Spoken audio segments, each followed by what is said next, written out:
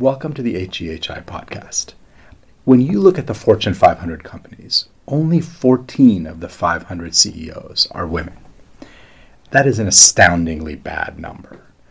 One of these 14 extraordinary leaders is Jane Ji-sun, who happens to be with us today in the studio, talking about leadership and talking about the importance of women leaders in business, in health, around the globe. Jane is the CEO of Trip.com, formerly Ctrip International, a leading online international travel service provider. For 3 years in a row, Jane has been named as one of Fortune's top 50 business women leaders in the world. And it is indeed an honor and a privilege to have Jane here. Jane, thank you so much for being here. Thanks for having me. So Jane, I'd love it if you could just introduce everybody to yourself a bit, talk about the extraordinary journey that you've been on, culminating in this extraordinary leadership role you have today as the CEO of Trip.com. So if you could just start with, how did you get here? What is the journey that you've taken? Thank you. I always feel I'm very blessed for the opportunities for our generation. I was born in Shanghai and went to Peking University Law School. When I was in sophomore year, Deng Xiaoping opened the door for China. So I joined the first batch of the Chinese students, which is only 3,000 of them, to come to the States to study. And at that time, China was very poor. My parents were both engineers for chemistry, but they only made 100 RMB per month, which is equivalent to $15 per month. So I had to work in the restaurant as a waitress, making $3 per hour to make my tuitions. Yeah. So after I submit my tuition, I was penniless. But my professor's family were very, very kind to me. They took me in and treated me as their own daughter. So as a good Chinese kid, the Confucian's teaching has always been, when you are young, your parents take good care of you, but when your parents are older, you are supposed to take good care of your parents. So I told my professor's family that when I'm older, when I'm able to, I wanted to take good care of them. But they told me that, oh, honey, you don't need to take good care of us. But instead, when you see international students who work so hard like you, if you can help them in the same way as we help you, we'll be very happy. So I was very, very touched. Although I was penniless, at that time, I always had a big dream that someday, if I'm able to, I want to establish a scholarship named after them and help the students like me in global places. So I was very glad in 2016 I was able to go back to University of Florida to establish a scholarship named after my professor. What they taught me really changed my life. So I always thought much is given, much is expected.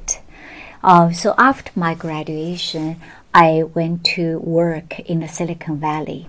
And my husband joined Yahoo before their IPO in 1996.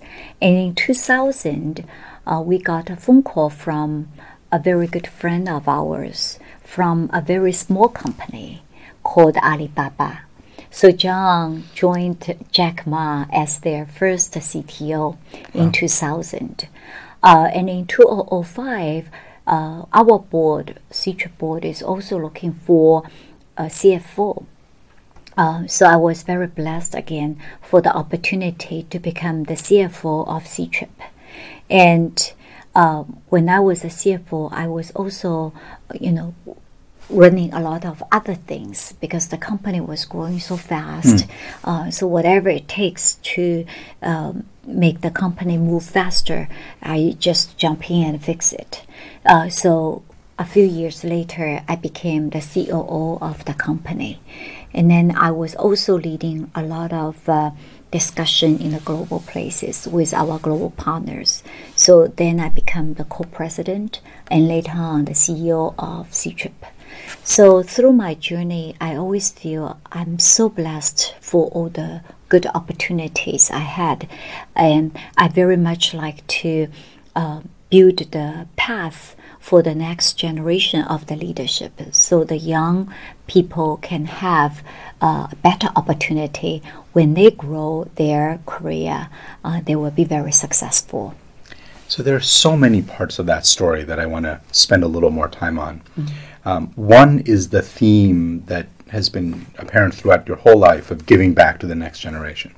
Sounds like a lot of that comes from the professors that you stayed with in Florida who said, right. If you want to pay us back, pay it forward to the next generation. That's right. Talk a little bit about your experience in Silicon Valley. That is it's obviously the tech mecca of America, and of course people in Silicon Valley believe that they're the tech mecca of the world. It's also a very male-dominated culture, and there have been very important issues raised about gender and gender equity in Silicon Valley. You were there at sort of the heyday where it was very, there was a lot of excitement, there was a lot of talent coming in, a lot of money. Right. What was your experience like? Just in general, what was your experience like in Silicon Valley? And then what about as a rising woman leader, how did you feel Silicon Valley was as an environment for supporting you and others like you? I moved to the Silicon Valley in 1993. At that time, we have Netscape, Yahoo, AOL all rising. We saw how strong the technology is to change the world. And we had so many engineering friends which predicted in the next 10 to 15 years, information superhighway will take over. Instead of having hard copy of the books, we'll have electronic books. And at that time when we talk about these, it's like a dream, right? Nobody will believe in this story. But later on, 10 years later, Amazon had all the electronic book, cell phone, app take over the world. Everything make life much easier, more efficient. So I feel the power of the technology, how it's going to lead us forward. So when we went back to China, I became very few CEO in the high-tech industry. But I look at the universities, half of the population in the universities are female students. Yes. So they're just very smart. But why female study so hard, getting such a good grades, when they move into working space, there are very few female leaders in the high-tech industry. So for C-TRIP, we try very hard to cultivate the female leaderships. So for example, when the females are pregnant, we give them taxi for free. When they come back to work, we offer flexible working hours. We give their baby $800 as a gift, $3,000 as education fee. And now we realize more and more females are getting their PhDs, master degrees. Some of them studies abroad. When they come back to China, females have a biological clock. Their birth period is shortened. So how are we going to solve that? Instead of, having them to struggle between work and life and whether to start a family, when to start a family, we offer this policy that if the females wanted to have their eggs frozen, C-TRIP will pay for it.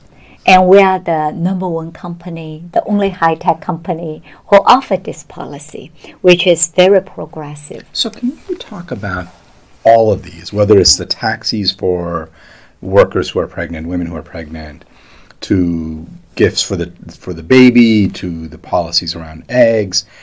Why did you do all of this? What has motivated you? And then what's the reaction been from others? Yeah. So for example, the policy for having the eggs frozen and we'll pay for the fee, we got lots of support from C-triple female employees. Yep. But there is also questions on our policy. So I had to stand up to let people know this is a good option for female employees. Yeah. If you like it, you can take it. Fully utilize the strengths of technology to give females more flexibility, take away the pressure from timing perspective. Yeah. But if you don't like it, it's an option. You don't have to take it. So that is very welcomed by the female employees, female leaders within our company. And I hope more companies will offer more flexible policies to their female workers. And I also want to share my thoughts on how important it is to have female representatives on the board or on the executive team. One time we have off-site meetings, and one of the employees who were going to join us for the meetings just gave birth to her baby. And as a working mother, I know how important for the breastfeeding process is for the baby.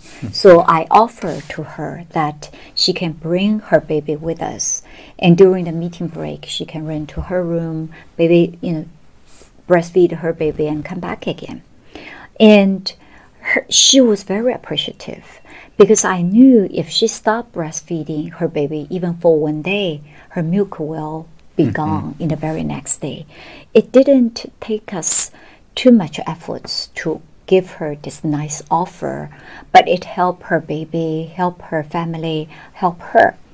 And that employee probably has the strongest loyalty to the company. Yes. But if I'm not a working mother, very few employees have the courage to come to the CEO and says, can I bring my baby, right? So having a representative on the senior leadership team or at the board level, making sure these female-specific issues are very well addressed, is very good for the company. You retain the employees, motivate them, and they're very loyal to the company.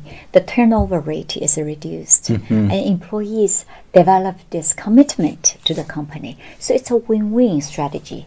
That's why I feel it is so important to encourage our female workers to take up the leadership and also make it aware to many companies that it's important to have the appropriate representation at executive level, at board level, to have female leaders there.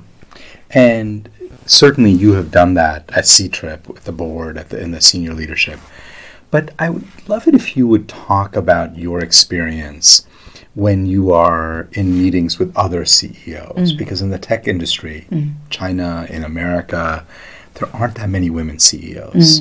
I mean, I started off with saying that only 14 of the 500 largest companies are run by women. In the tech industry, it's a very low number. Very low. I bet you probably find yourself in meetings where you're the only woman CEO in the room. What is that experience like, and how does that shape your desire to help promote the next generation of women? Yeah, so when I become the CFO of the company, I remember we went to visit some business partners in other Asian country. And when I walk into the boardroom, people just thought I was a secretary of our chairman. They turned around, they didn't even shake my hand. So when I was introduced to them, I was the CFO of the company. The other side feels very bad because they didn't intentionally try to hurt me. It's just in their mind, C-suite officer has to be a male. So sometimes it gets a little lonely. But when I look at my children, my daughters, look at the university's composition, 50% are females. They are just as intelligent as boys students. They're just as hardworking as the male students. So that is very important for me, on one hand, to encourage them on the individual level to step out from their comfort zone, be very positive about taking leadership role.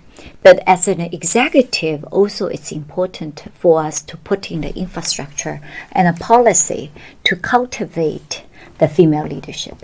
So through our concerted efforts in C-TRIP, we have more than 50% workforce in high tech as females.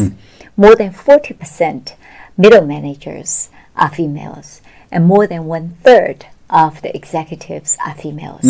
And that number is even higher or better than the Silicon Valley companies, which I feel very proud of. And going forward, I think there are still more things we can do. A lot of leaders, male and female, bring different strengths to the team. Females are very good with team building. They are good with putting themselves in the shoes of the other side and strive for a win-win strategy. Very good with communication and willing to make personal sacrifice for the best interest of the team. These are beautiful strengths a female leader can bring to the team. So if we can bring the strengths of male leaders as well as female leaders into a team, our organization will become stronger. So that's what I'm hoping for and working very hard towards. Yeah. And are you seeing other companies, either in the tech industry or outside of the tech industry, adapt and adopt some of your policies? Are they seeing, because if you're able to attract and retain top talent, not just women, but men too, who want to be in an environment that's supportive. Are you seeing this happening with other companies now as well in China or elsewhere, who are also trying to create more women-friendly, family-friendly policies like the one you describe? I think we are hoping that C-TRIP can take the leadership to establish a good role model for the other companies.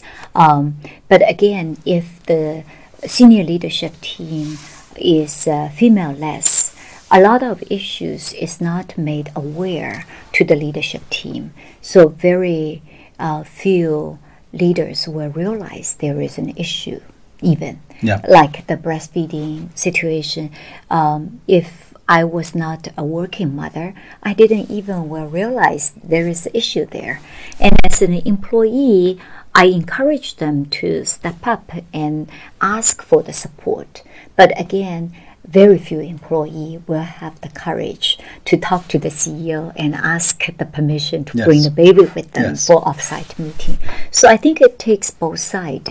On the leadership team, if we can equip the leadership team with the representative from a working mother level, female leadership level, that will make the leadership team be more aware of these issues. On individual level, females also needs to be a little bit braver, assertive, and go out of their comfort zone to ask what they need to support their work. One of the things that we often say, and the story you bring up really is of the woman, the mother who asked you about the baby, is that the reason for diversity, there are many reasons for having diverse leadership, men, women, people from different backgrounds, is that when you're managing a complex organization with many different types of workers, it's very hard to do that if all the leaders look like one thing. If all the leaders are just older men, then their ability to understand the needs and talents and capabilities of the workforce is going to be very limited. And this is a great example of the importance of having women. Again, there are many reasons it's important to have women in leadership, but one of them certainly is that they're going to have a much broader understanding of what women's experiences are like in that company. Absolutely, absolutely. So I want to talk a little bit about the fellowship, the Harvard Jane G. Sun Lead Fellows for this year. So a couple of years ago, as you know, because you've been so supportive of this, the Harvard Global Health Institute decided we really needed to promote more women in global health. And of course, we picked global health because that's our area and that's where we focus. and went through a process of launching a new fellowship. And our first class arrived a month ago, and you had a chance to meet with very many impressive of them. individuals. So tell me about why you decided to support women leadership in global health, which is not your primary area of focus. Your primary area has, of course, been around technology, around travel. So why do you think it's important to support in global health, which is a different area than where you focused your career? Sure. There are a couple of reasons why I wanted to make a positive contribution for this wonderful program. The first reason is the Confucian's teaching is always when you help a boy, you help one person. But when you help a girl, you help the whole family, the whole community, maybe the whole country and the whole world. So again, I think I have this female leadership in healthcare is very important. The second thing is, again, for me, I also want to come out from my comfort zone. I'm in the travel, in high tech, which these are the two familiar area for me. But healthcare is not my area. However, through this program, I hope we can reach out to build the basic foundation for females, to strengthen the health foundation. I read the book by Melinda Gates. She and Bill Gates have put so much efforts in Africa. A lot of issues as a Chinese we didn't realize. It is so bad. So in order to have female leadership, before we can have leadership, health is probably a more universal issue than anything else. So when I saw this program, I thought it's such a wonderful program, universally acknowledged by everyone in the world. And the third thing is, we in different countries, in different regions, whether you are from China, from USA, from Africa, from India, anywhere, we need to stress our common interest, our shared interest, and respect each other's difference. If we can maximize our shared interest, gradually we can unite the world much better. And I feel that health is a topic that is not political, but good for everyone. People from all age need to be healthy. People from all countries need to be healthy. So if we use public health as a venue as a mean to link people together, we can maximize our shared interest. Yeah. I think you and I have talked about during this time of difficulty between the U.S. and China from our political leaders and tensions and around trade, health is one of the things that really brings us together. Right. The long-term interests of, I think, both of our countries, both China and America, are served by the countries working more closely together in the long run. At least I believe that. Right. And health is a great way for us to enter into that conversation because it is very neutral. I think your point about how, when we even look at the lead fellows for the 4 countries they're from, but you also think about U.S., China, I completely agree that we have so much more in common than we have that are different. And yet I think that is the promise of global health, is that it brings everybody together.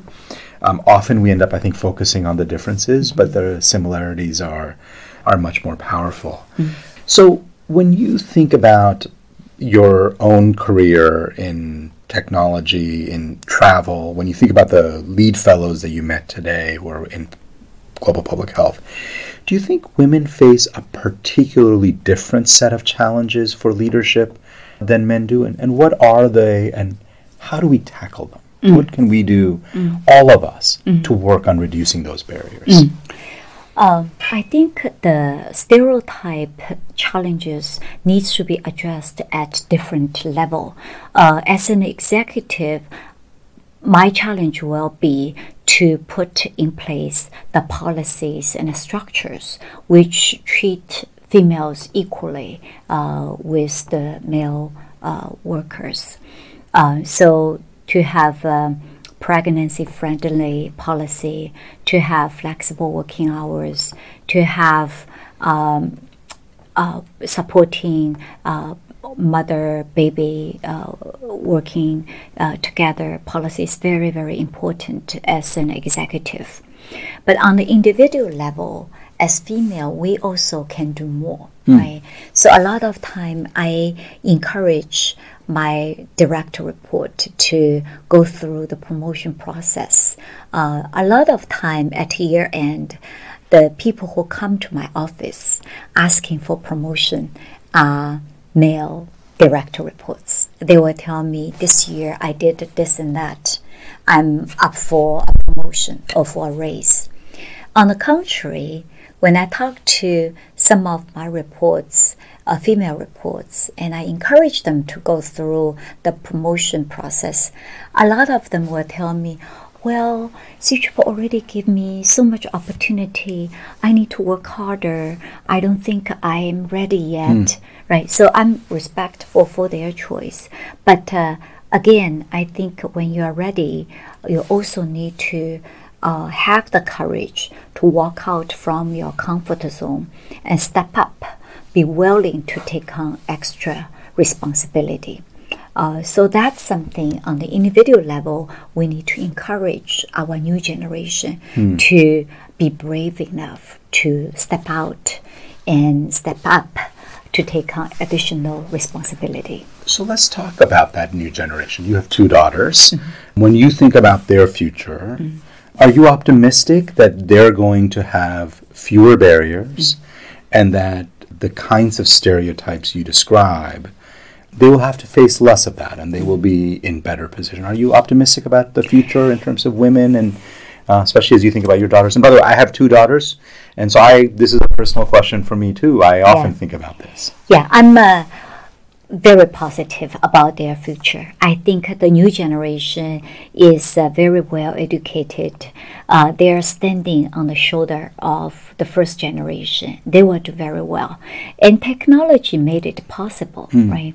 In the old days, after you become 40 years old, it's very difficult for you to have kids after 40 years old. But now the technology enables you to have different options. You can have your eggs freeze, you have different options. So they will technology will enable them to alleviate a lot of pressure from a timing perspective, from workload perspective. Another thing, when I was starting my work, computer was very big, heavy. In order to work overtime, you had to stay in your office to do your overtime work. But now with my cell phone, with iPad, you can work anywhere, any places. So what I do is, if I'm not traveling, I try to go to work very early in the morning. 7 o'clock, 7:30, I'm already in the office. I think we had breakfast in your office early in the morning in Shanghai. That was great. Yeah, so at 7 in the evening, I pack up all my work and bring it to my home. I try to spend 2 hours with my family having dinner. When they were young, I read stories to them. Now I help them a little bit with their homework.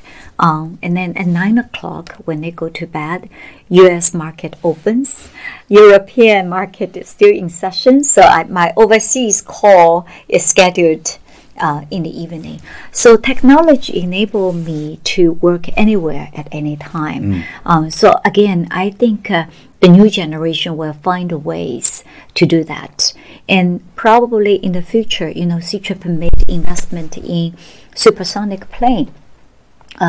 Coming from Shanghai to New York now takes about 14 hours. In the future, might only take 4 hours, 5 hours, right? And that will make work much more efficient. Yes. So I'm always optimistic towards the future generation. And you have both seen it and lived the change of Silicon Valley in the 90s, remarkable transition to China around 2000 and the incredible growth of China over the last 20 years. And now I think thinking into the future about the role of women leaders. Any last minute thoughts about what institutions like Harvard can do? I have been at Harvard my entire career and have also seen what I think is real progress on the issue of gender equity. But progress in the context of we still have a long way to go. I mean, only 14 of the 500 Fortune 500 companies have women CEOs. I think we really need to get to 250, 300. I mean, just much more gender equity. What advice would you give universities? What advice would you give Harvard? What advice would you give me to push forward on making sure that we have more gender equity across all fields, and that for the next generation there are more women in leadership positions than there was in the last generation? Yeah, I think to make male and female totally equal will take many generations hard work to get there.